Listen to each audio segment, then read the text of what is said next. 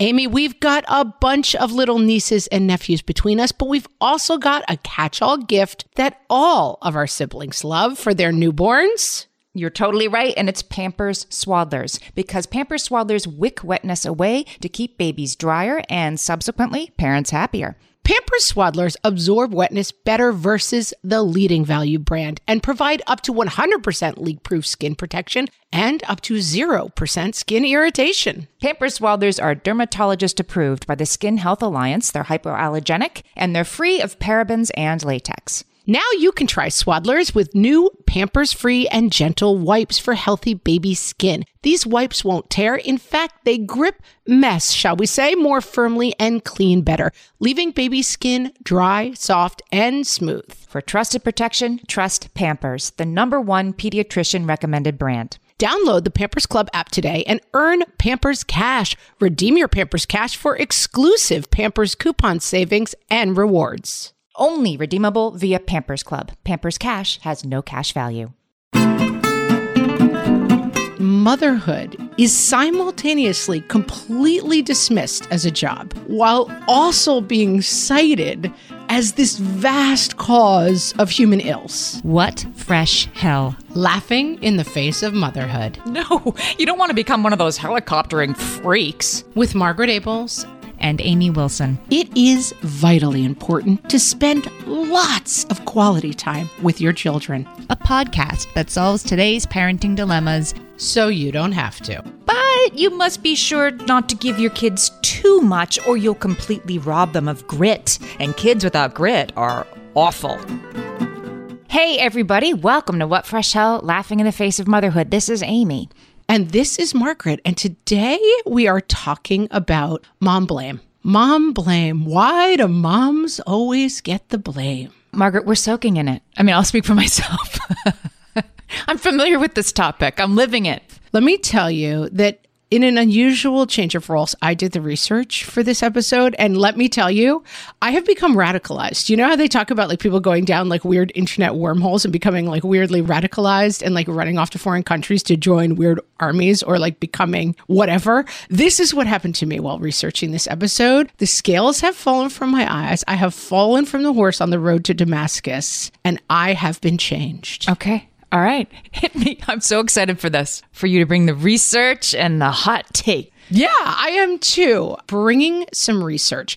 I'm going to start with I don't even want to say mother of this field because I don't know if she was a mother, but Paula J. Kaplan did a study in, wait for it, 1985 with a guy named Hall McCorquodale. I'm sure I'm butchering that name, but we'll link to it. You can read it. Mother blaming in major clinical journals. So this is like what do you call it? It's an article, but it's you know how it's like some articles are like, I wrote this for medium.com and some articles are like, I'm really smart and I wrote this for a journal and it's full of citations. Right. And it's a study of studies, sounds like. Like they're studying the other studies in journals like the one this was published in.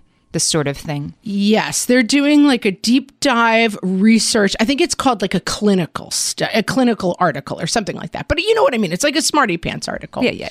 Here's what it says. The authors examined 125 psychiatric and psychological journals from 1970 to 1982 that dealt with the causes of mental health problems. In those articles, mothers were blamed for 72 different types of psychological conditions in their children, ranging from depression to marijuana use to hyperactivity to homosexuality, and even an inability to deal with color blindness.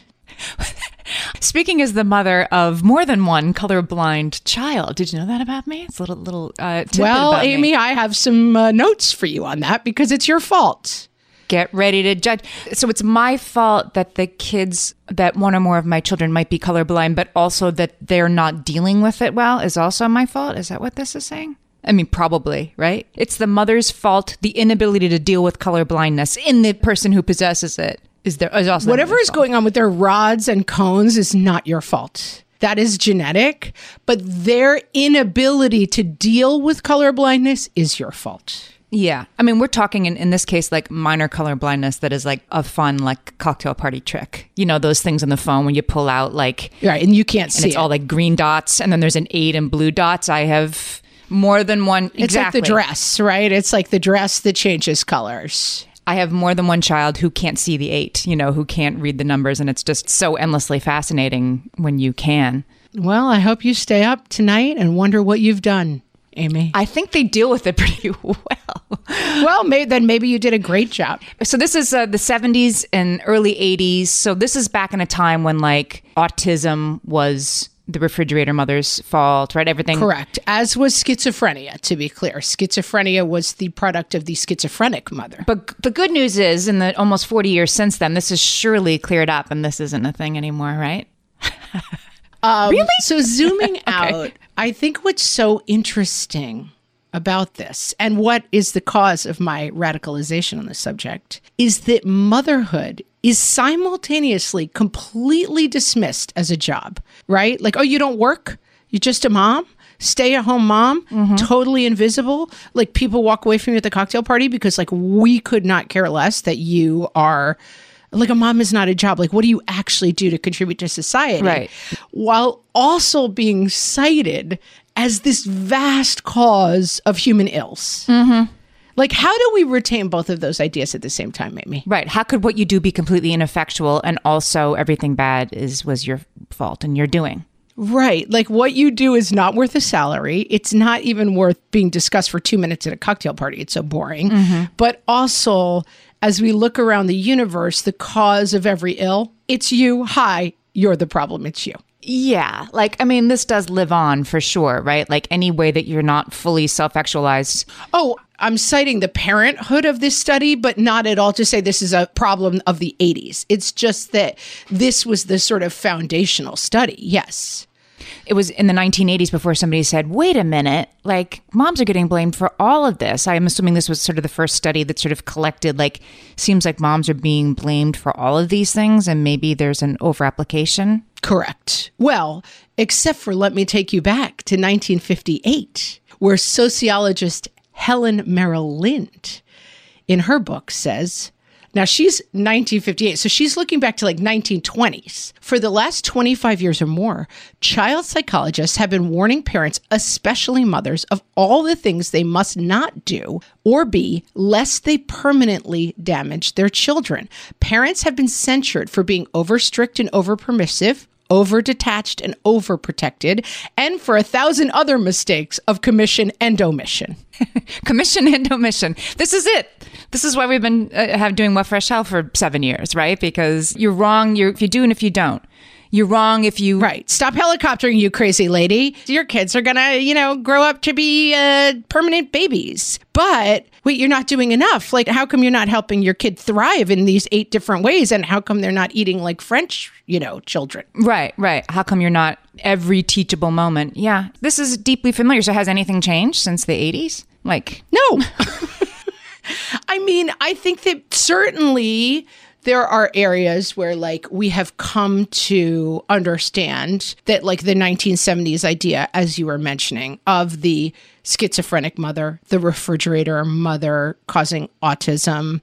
Or like the 70s, it makes me think of the like, bye you guys, like you guys figure out what's for dinner. I'm going to my ceramics class and I'm going to care about myself for a change. That at least in popular culture, I feel like that's held up as the sort of selfish mom finding herself. That's the beginning of a whole other set of problems. For sure. And it is absolutely worth stating that poor moms, single moms, and moms of color get the worst of this, right? This is like single moms are the cause of everything that's wrong in society. That's a trope that we hear again and again, which is ironic since like the moms are actually the ones they're doing it. They're single moms. And the fact that like moms on welfare are bringing everything down. There's so many ideas around how moms are not just to blame for what is happening with their own children and like why their own children are turning out to be a mess, but our entire society's ills are often laid at the feet of like the poorest and the most disenfranchised moms among us. Absolutely. I did a fresh take with Esau McCauley a couple months ago, and he wrote a book called How Far to the Promised Land, a memoir. And he talked about it so clearly that the welfare queens, which is a, offensive stereotype of the 80s when he was growing up, and how to be a poor Black child with a poor Black single parent mother, she was a welfare queen. So just her existence, her very motherhood was something that was already like a problem, right? But that he was there was a problem and was a blight on society. And what it's like to grow up with that sort of negative pall cast upon your like existing in the world. It was really, I thought about it in a new way because I remember that. I'm old enough to remember, welfare queens being on the news, like that's the number one problem with society. Right. And definitely mentioned in like a presidential address and stuff that this idea that like welfare single moms were sucking all these resources that they didn't deserve. But that dialogue has not disappeared at all. I mean, the idea of like single motherhood and people taking handouts and stuff, that is a cause of society's ills, still with us. But as you're talking about like what has changed, this blew my mind as the mom of a kid on the spectrum. That mother blame, this is from the AMA Journal of Ethics and an article by Mitzi M. Waltz, PhD. Autism was considered at one time the fault of refrigerator mothers, cold mothers who did not show children enough love, as we were discussing. That paradigm, once rejected, had a new one take its place. Intense demands that mothers be engaged in therapeutic parenting almost every waking moment. This is only a subtler iteration of the child-saving mentality that places blame for autism. No longer the objected refrigerator mother, today's autism mom is supposed to be a child-saving hero, expected and encouraged to do anything and everything in pursuit of normalcy, from special diets to special schools to medication to therapeutic toys. The discourse, however, remains one of covert parental guilt. If your child becomes an autistic adult, it is your fault because you'd failed to do enough to save him or her. And this is like, it's the paradigm has shifted, but into another kind of poisonous avenue, that like another impossible. It's not your fault, but if you don't fix it, it is now somehow that. And I do think that I'm always a little bit wary of these absolutes of like, now the problem is this definition. The problem is multi-layered. And I do think, in my own life that I see a problem, and I know you're this way, Amy, like I see a problem and I try to think of ways to fix it. Like that is part of my nature. It is probably coded into my femaleness to a certain degree. Possibly, I don't know if it's genetically coded or if it's coded in my socialization, but when I see a problem, I will do a lot to fix it. And so having a kid on the spectrum, yes, like I do go into the mode of like, okay, what's on that? I'm researching, I'm reading books, I'm going to figure it out. And that I have found over time that I've had to back away from that to some degree just because I don't have the time or the effort to do it all. But there is a humming thing in the back of my head, not just with my kid on the spectrum, with all of my kids, that how they turn out is a constant function of my own behavior.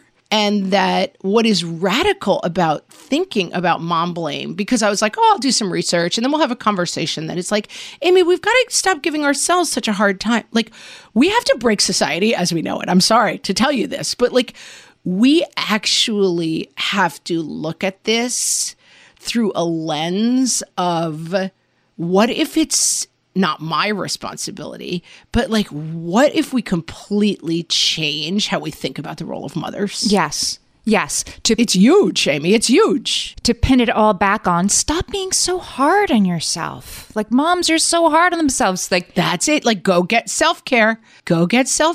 You're making this all up in your head that these expectations are unrealistic and placed upon you. Like, no, I don't think so. And when you have a kid who's struggling, you have a kid who has a health condition that's confusing and chronic and not great, it is, yes, you're right. It is just presumed often by us that the person who's got to make the appointments and do the research and chase the answers is the female parent. Yes, until the day that your kid gets into a school that you're really proud of after all your hard work and you post about it on Facebook and people are like, look at her taking response. Oh, she can't let go. Like, that's not your accomplishment, Mom. That's your kid's. Back off, Back off. Exactly. You're wrong if you're leaning in too hard, and you're wrong if you're leaning back too much. And yeah, it's extremely complicated. It makes me think of another way that I think this is more complicated in the current parenting state we're in. Can I tell you what that is after this? Please. Margaret, I've got a go-to baby shower gift that I give whenever there's another newborn in my life. Can you guess what it is? Amy, 3 guesses. First 2 don't count. It's Pampers Swaddlers. Exactly. Pampers Swaddlers keep baby's skin dry, happy, and healthy. Pampers Swaddlers absorb wetness better than the leading value brand and provide up to 100% leak-proof skin protection and up to 0% skin irritation. Pampers Swaddlers are dermatologist approved by the Skin Health Alliance, hypoallergenic, and free of parabens and latex. Try Swaddlers with new Pampers Free and Gentle wipes for healthy baby skin. These wipes are 5 times stronger, gripping mess more firmly, shall we say, and making diaper changes a breeze. For trusted protection, trust Pampers, the #1 pediatrician recommended brand. Download the Pampers Club app today and earn Pampers Cash. Then redeem your Pampers Cash for exclusive Pampers coupon savings and rewards. Only redeemable via Pampers Club. Pampers Cash has no cash value. Amy, you know me well enough to know that my daily power breakfast is toast with peanut butter on top. Toast with peanut butter. It's also, by the way, one of my favorite power breakfasts. So we agree on that thing. We were recently together and we shared some toast with peanut butter. And I'm going to tell you, we used Hero bread. It adds even more protein and fiber to that combo without adding any more sugar. Hero bread has remade the carby, empty calorie bread products into versions that include no net carbs, 0 gram sugar, and fewer calories, plus more protein and fiber, while still being super fluffy and delicious. I was not sure that that particular combination was going to be possible, but Hero Bread has figured it out. Yeah, this is one I'm glad they let us try. It's like, it really tastes good. I've been trying to add more protein to my diet, and I would have thought that a hamburger rolls was not the place to do that, Amy. But all of Hero Bread's products, from rolls to tortillas to croissants, we please, offer protein and fiber, 0 to 1 grams of net carbs, and 0 grams of sugar. Start your Hero Bread bundle on their website and get 10% off your order. Go to hero.co and use the code motherhood at checkout. I like this bread, people. It's HERO.co and code motherhood for 10% off your order of Hero Bread. You were saying before the break that, as an example, if you're a parent of a kid on the spectrum, that you have to just immediately become full-time super parent of a kid on the spectrum to make sure you're doing all the interventions and everything that they need to grow up as self-fulfilled as they can be, whatever that is, right, for your child and what they need. Because you will always have it reflected back on you that you might have or could have or should have done more. Done something else. Yeah. Now I think, right, there's something else coming out over the top. I actually just saw it this morning on Instagram. Somebody posting that my job, she said, as a mother of an autistic child, is not to change my child, it's to change the world. And I thought, is that big job? Is that your job? Right. I understand the sentiment, but like, I'm tired just thinking of that job. Yeah. Now I have to go out every day and make the whole world accommodate that my kid might not act in a public place like you think a kid should act. And you know, who cares if you think that? What's mind-blowing is that there's a part of me that's like, I'll take refrigerator mother. I'll just take this was all your fault and there's nothing to be done about it now. Too late now. Like, I think I'd rather that paradigm in some way than the paradigm of like, you, and this is how things change for kids. And the last thing, and please hear me, I am not criticizing the like super moms who go out and like get this stuff done. Right. This is who changes the world. This is like, you know, Lorenzo's Oil, the mom, there's talk about an old timey alert, an old deluxe alert back in my day. But I mean, it's the movie about the woman she's got this like kid with special needs and she can't figure out the medical mystery and she like finds the oil that cures him. Like Susan Sarandon as like a sweet protagonist, completely uncomplicated figure. Yeah, she won the Oscar, I'm sure, whatever. But like, I don't want to find the special oil. I just want to take a nap and read my book and watch the Netflix. And I think that because you won't win anyway, because nobody's ever going to be like, you come to the front of the line. You, mom, have done everything right. Well, yeah. I mean, Susan Sarandon might play me in a movie, though, Amy. That'd be good. I'll take that. But no, I mean, I do think that this is, and I do not think, to be fair, that this comes all from expectations. Like, I think this comes a little bit from, our own identity or whatever drives us to have that, like, I am the person who can solve everybody's problems. And that's a big part of my identity. And like, I don't run towards every problem because society and the patriarchy tell me so, ? Like, I don't exactly know where this stems from, but I think thinking of it in a context of mom blame is like so baked in the cake is very useful and helpful. And I have another Paula Kaplan for you. Can I hit you with it? So Paula Kaplan wrote a book. Her definitive text was called, unfortunately, I was like, we need to have Paula Kaplan on the show. She passed away, and I'm very sad to hear it because when I read this stuff, I was like, I want to talk to this person so badly. She wrote a book called The New Don't Blame Mother.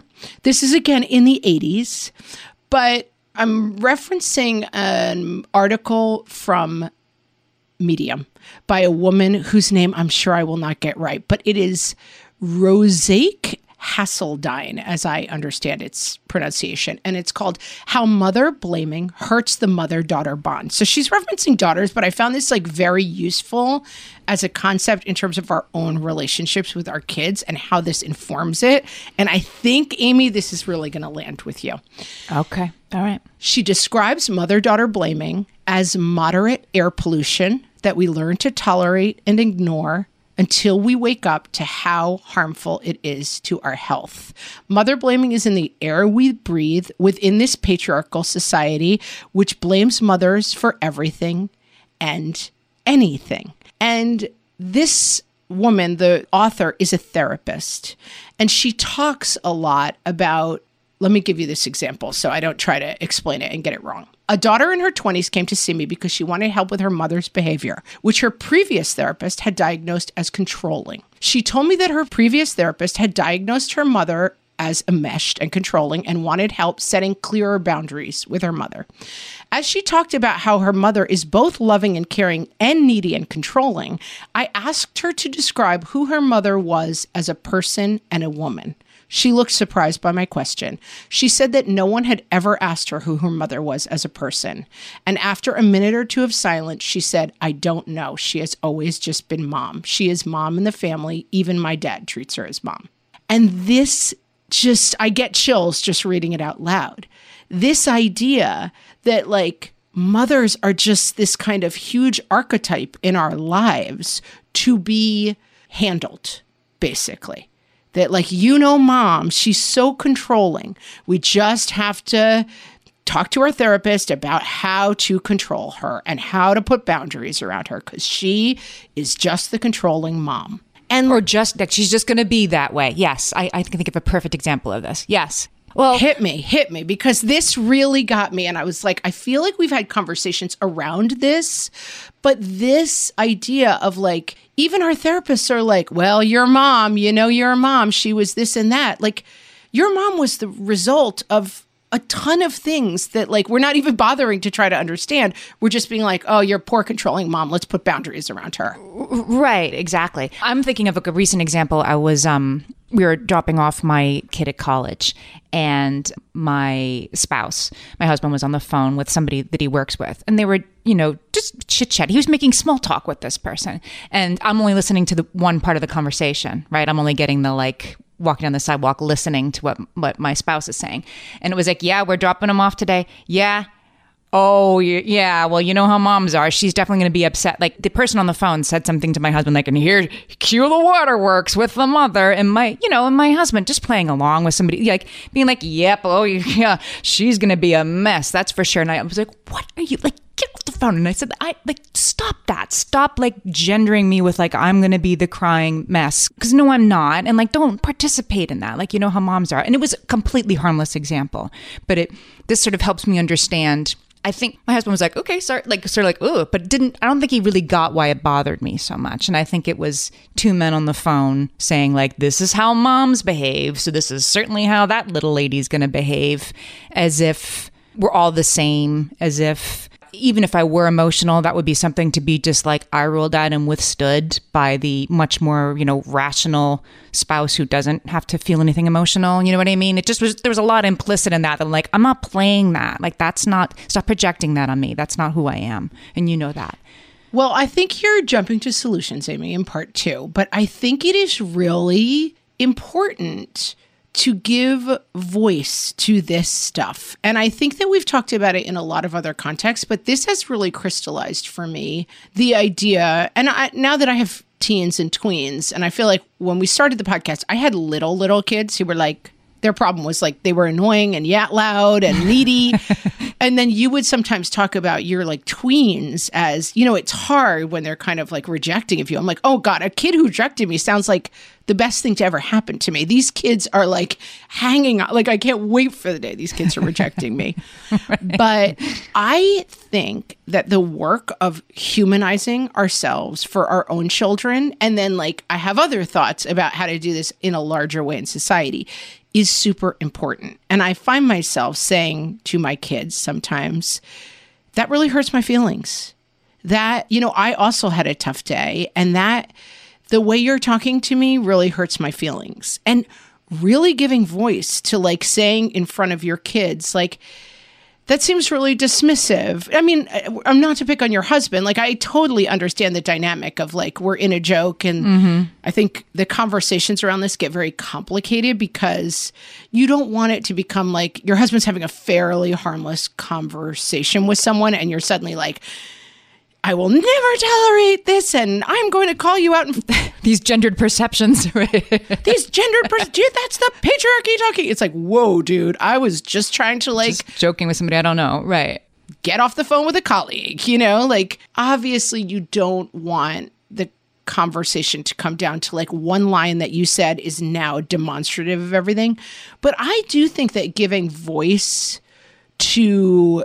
and really pushing back against this idea of like, I'm not a person, I'm just your mom. It's very, very important in a way that I think is both micro and macro. Like saying to your children, what you said just hurt my feelings. Sometimes it's my turn to get what I want and not your turn to get what you want. And I'm afraid of that thing. And it is really hard for me to show up as myself in certain situations because of the way that I was treated in other situations. And I think those conversations, we feel like either there's not room for them or we feel like, I don't know, maybe even it's a little tweet to be like, my needs. It's like, what do you think about that? I'm thinking back like, but why do we do this? Like, why is there this need to sort of blame the mother and keep her at bay? And like, the problem is the mother, if she just was like, stop being around all the time, there wouldn't be these problems until she's not around. And then the problem was she wasn't around. It doesn't make any sense.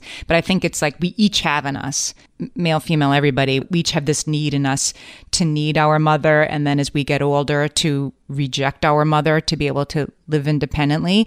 And I do think there's a completely understandable psychological thing in us, like, yeah, who needs her anyway? Like, she's just getting in my way. Like, I think that you have to have a little bit of that thinking in order to leave the nest. And then we all have that, right? And so it's a bunch of, male scientists 100 years ago, 50 years ago being like, who the real problem is? Moms. Am I right, guys? Like, it was like one big phone call, like, of dudes being like, who'll be crying? Mom, because that's how she is. Like, that was what, they didn't have to talk to women. They didn't have to make decisions with women. But I also do think that, like, I was talking to a professional about this, about my kids coming home from college and how your relationship with them changes. You go through that thing of them leaving the nest, which is hard. And then they've left and they come back. And there's this, sort of readjustment that has to happen when they're back under your roof, when you're telling them to load the dishwasher, like things that they're not used to, that it's back, that there can be irritants. And, this person just said to me, like, just expect that to occur. Expect there to be a regression where they need your help with something. And then they're mad at you that they need your help with something. And isn't mom annoying? Like, that's just going to happen. And because it does. And it doesn't make it like okay. And it doesn't mean that you have to accept it as true and something to fixing yourself. You just sort of say like, oh, there it is. There it is. It's the push pull of I'm independent. No, I'm not. And I'm mad at you that I'm not independent. So I think just sort of knowing that it's going to happen because that's how human nature is, but it doesn't make it true that moms are the root of everything that went wrong in somebody's life. I don't know, sort of holding that awareness is helpful. I also think voicing it is important. And I think that you're right. There's an old Simpsons joke where Homer says, beer, the cause of and solution to all of life's problems. And I'm like, also moms, as it turns out. But I think that there is a role in this that is bigger than just like, because I really, when prepping for this episode, thought our conversation was going to be like, now that we understand it, we can take better care of ourselves. And in my new radicalized self, Amy, I'm like, no. Now that we understand it, we must fight it with all we have. And so let's take a break, because after this, I want to talk a little bit about some radical solutions. I love it.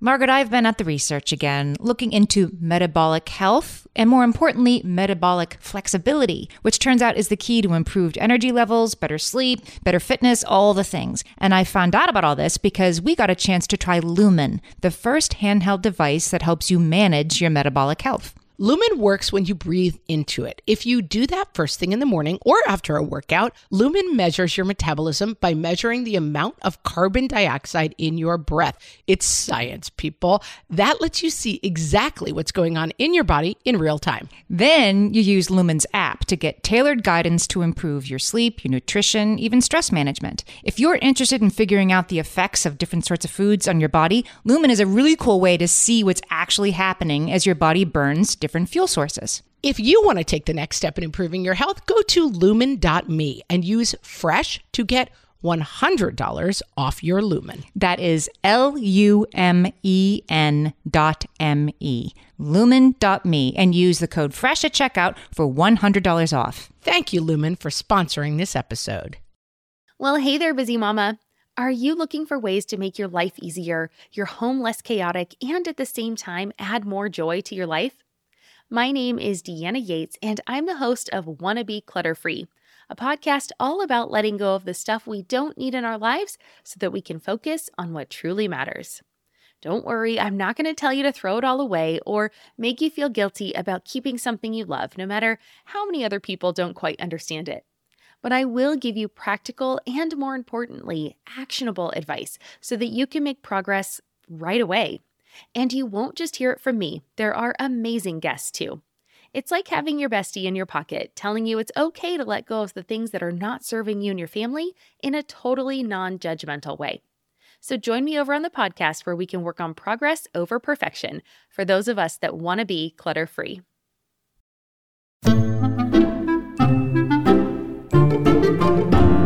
And now, rules for moms. From the What Fresh Hell podcast.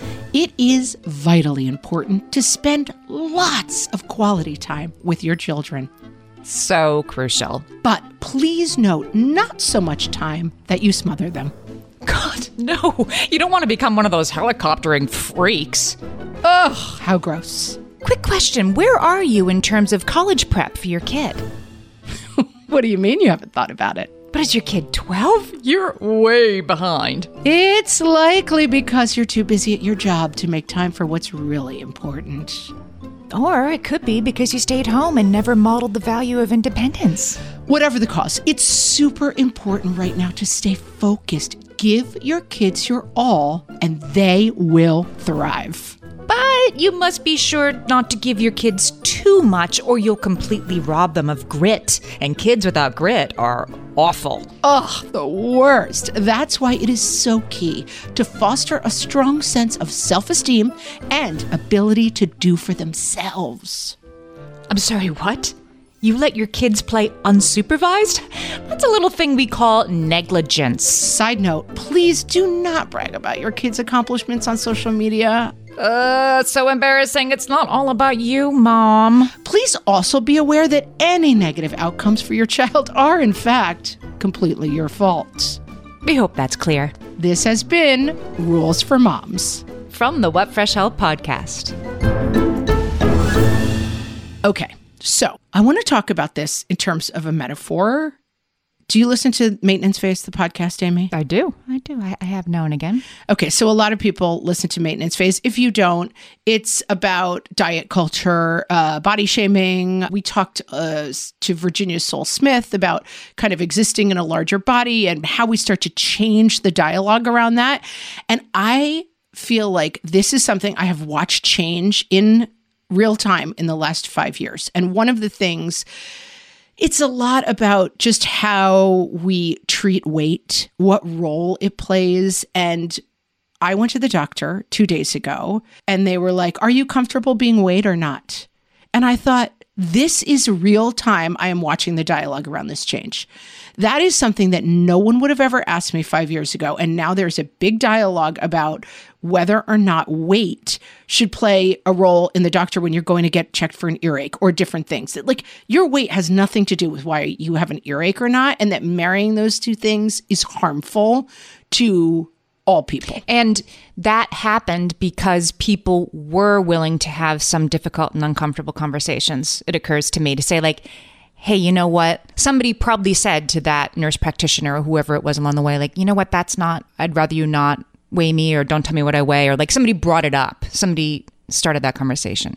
I think people brought it up to her. And I also think there has been a larger cultural conversation around how we treat weight in this country and how it's not working the way we've been doing it. And we're going to stop doing it. And that people who, like, I definitely remember the dialogue 10 years ago that was like, oh my God, fat acceptance. Ha ha ha, these losers. Like, how dare they ask for anything when being fat is completely their fault? And like, that dialogue has changed for the better in the past 15 years because of activism around it and because of people being willing to have one-on-one conversations and people being able to have wide conversations, you know, people writing about it, talking about it in public spaces. We are changing the conversation about weight culturally in small ways. I'm not like, yay, and we're done and scene. Great job. And that example really came to me when I was thinking about this. And I think that, like, this is how we need to start changing the conversation about mothers and how we blame them for things. And let me read you this quote from this Medium article. The counseling and marriage family professions have a responsibility to fight against mother blaming by exposing how mother blaming is designed to harm a mother's ability to know herself and the emotional attunement between mothers, and she says, and daughters. I'm going to say and children. Right. Even that, I was thinking that the mother-daughter thing that she's so interested in is kind of another example of the same thing. It's even broader than that. It has a duty to expose the implicit bias we all internalize about motherhood, and it has a duty to examine the theories that are being taught as fact for hidden sexist beliefs and harmful gender role stereotyping. Like, the whole dialogue around motherhood, I think it's changing. Like, I think that the refrigerator mother is like, okay, that's crazy. But I think as the dialogue continues to evolve, the, like, what did your mother do to cause your problems starting point of all, like, conversations, especially therapeutic conversations, is worth examining. Yeah. I mean, it comes from a time when the dad was pretty uninvolved day to day with the raising of you, like showed up at dinner time, if that, right? Provided for the family. The mom was making all the decisions. I think that's changing. So pretty soon there'll be blame to go around. Like, my parents messed me up. My dad did this, because it isn't the mom doing all the child raising anymore. And I don't think it's just mothers and fathers. I think it is, this is another quote from the same article. It is common in my experience for therapists to admit to see mothers as people. In our patriarchal society, motherhood is all defining of mother's life and identity. And that this becomes normalized in counseling and human development theories, and that is sort of the source of the problem. That, like, the monolithic mother, right? That, like, the mom can't stop crying at college drop off. And, like, oh my God, we have to set boundaries around your mother who wants to see the kids again. Like, that mother as, like, a concept that is infused with eye-rolling negativity needs to change. That's right. That lights me up, man. That lights me up. I totally agree. And I think it's exciting to live in a time when that's a possibility, but that just going back to that whole and the mother-daughter dynamic, and the daughters need to stop being mad at the moms, and you don't know what you don't know, right? This person in the 80s was so right about that, but still had this sort of blind spot that it's the mother-daughter relationship that needs to be fixed, and the mother-son relationship is not a thing. This is the Medium article, so this isn't the same person, Amy. Okay, all right. But that, I just think about how the whole outdated stereotypical idea that I think still exists, that when a son gets married, it's, goodbye, because now the daughter-in-law is going to take over, right? Now the young mom is going to be in her annoying all need. Your space has been taken by the new young mom, and she's going to set boundaries. Yeah. But your daughter will be a daughter for the rest of your life. And so I do think there are a lot of us whose parents have different expectations of their adult daughters and their adult sons. And then we take them on, right? That really I have to be the one to drive dad to his physical therapy appointment because I'm the daughter. And so I'm supposed to do more of that sort of work because I'm better at it or something. It's something that we continue to accept and assume. And I think it's fundamental. And I have a lot of faith in the next generation because I see it with the young women we work with and just young women, my nieces. I feel like they approach things really, really differently, and they're not kind of putting up with some of the nonsense that we put up with. But I really came into this, as I've said repeatedly, but I'm so stuck on it. Well, once we understand this, we can synthesize it and accept it, and we can take care of ourselves in relation to this thing. And in thinking about it under these contexts and reading this writing, I was like, oh no, this needs to change. I need to demand respect for myself. I need to say to my children, it is actually not okay for you to dump your garbage all over me when you're in a bad mood. I'm an actual human person, and it doesn't feel good to me when you do that. And by the way, when you, goofy colleague of husbands, are goofing on me because I'm upset that my children, who I was told by society I was supposed to invest 18 years in, are now leaving, I don't accept that. I reject it in the same way that I reject being weighed at the doctor's office when I have an earache. And I feel that there is a lot of work to be done in our own lives. And I have had conversations with people I've dated and people in my life about and this is a tough topic because I had a very good mom. She was an excellent, good at the job, a genuinely good person, and did great at the role. She was a therapist. Well, she was also a therapist. So I think she was also she was not self-actualized, but self-examined, Yeah, I got lucky. I had a really, really good mother. I got lucky. But even when I talk to people who are my mother was useless, there is a little part of me that's you are alive, though. I mean, she did feed you every day. After becoming a mom, I'm you know how you get 200 on the SATs just for filling out your name? She gets a 200 from me, though. She didn't do nothing. I'm sure she did not do a good job, and I'm sure she hurt you in many ways.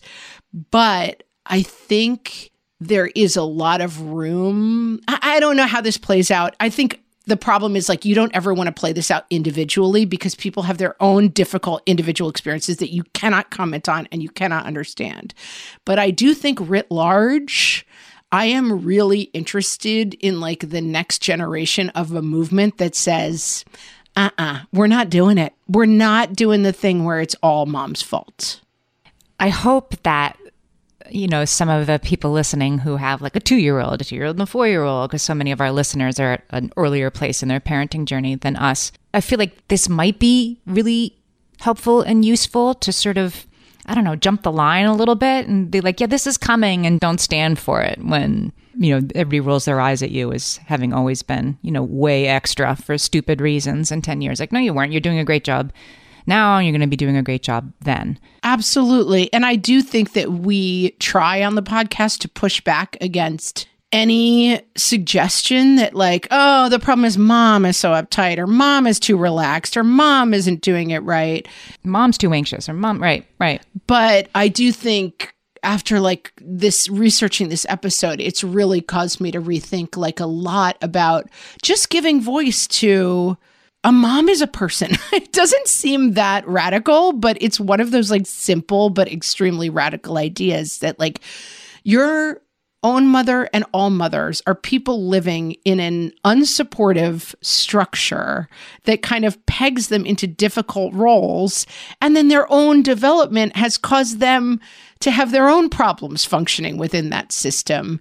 And that's different than like, I roll, mom, which, you know, I think it's just useful to reflect on. And then, Amy, let the revolution come. Okay. I'm ready. We've raised some consciousness today of us, of ourselves. Oh, of myself. I'm like completely, when my husband comes home, I'm going to be like, have a seat. We need to talk.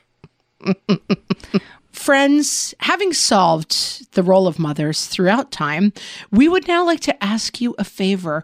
We would like you to make sure that you are following this podcast wherever you listen, and do tell a friend about the podcast. We are continuing to trying to grow these many years into the podcast. And what helps that is people who are following on every platform. Wherever you get your podcasts, make sure you're following. It's true that word of mouth is the number one way that people find new podcasts to listen to. It's certainly how I do it. So if you enjoyed this episode, you can probably certainly within Apple Podcasts, within Spotify, within Good Pods, within many, many podcast apps, you can tap on the little square with an arrow coming out of it and share it right from the app to a friend who you think might enjoy it. Or to social media and just say, hey, friends, looking for a podcast? Check out Amy and Margaret. Yes. That's what we want you to do. To the world. Share it to the world. Share it to the world. And with that, thanks so much for listening, and we'll talk to you next time. So long.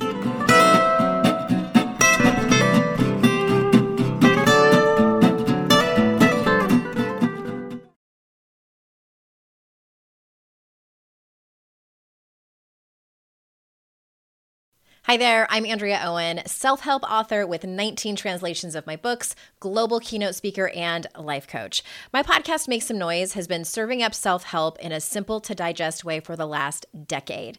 The topics brought in each episode are practical and easy to implement around topics such as working through fears that keep you stuck, different modalities of therapy, managing your negative self-talk, and more. We bring you guest experts, solo episodes, and I even coach listeners on the air around relatable struggles.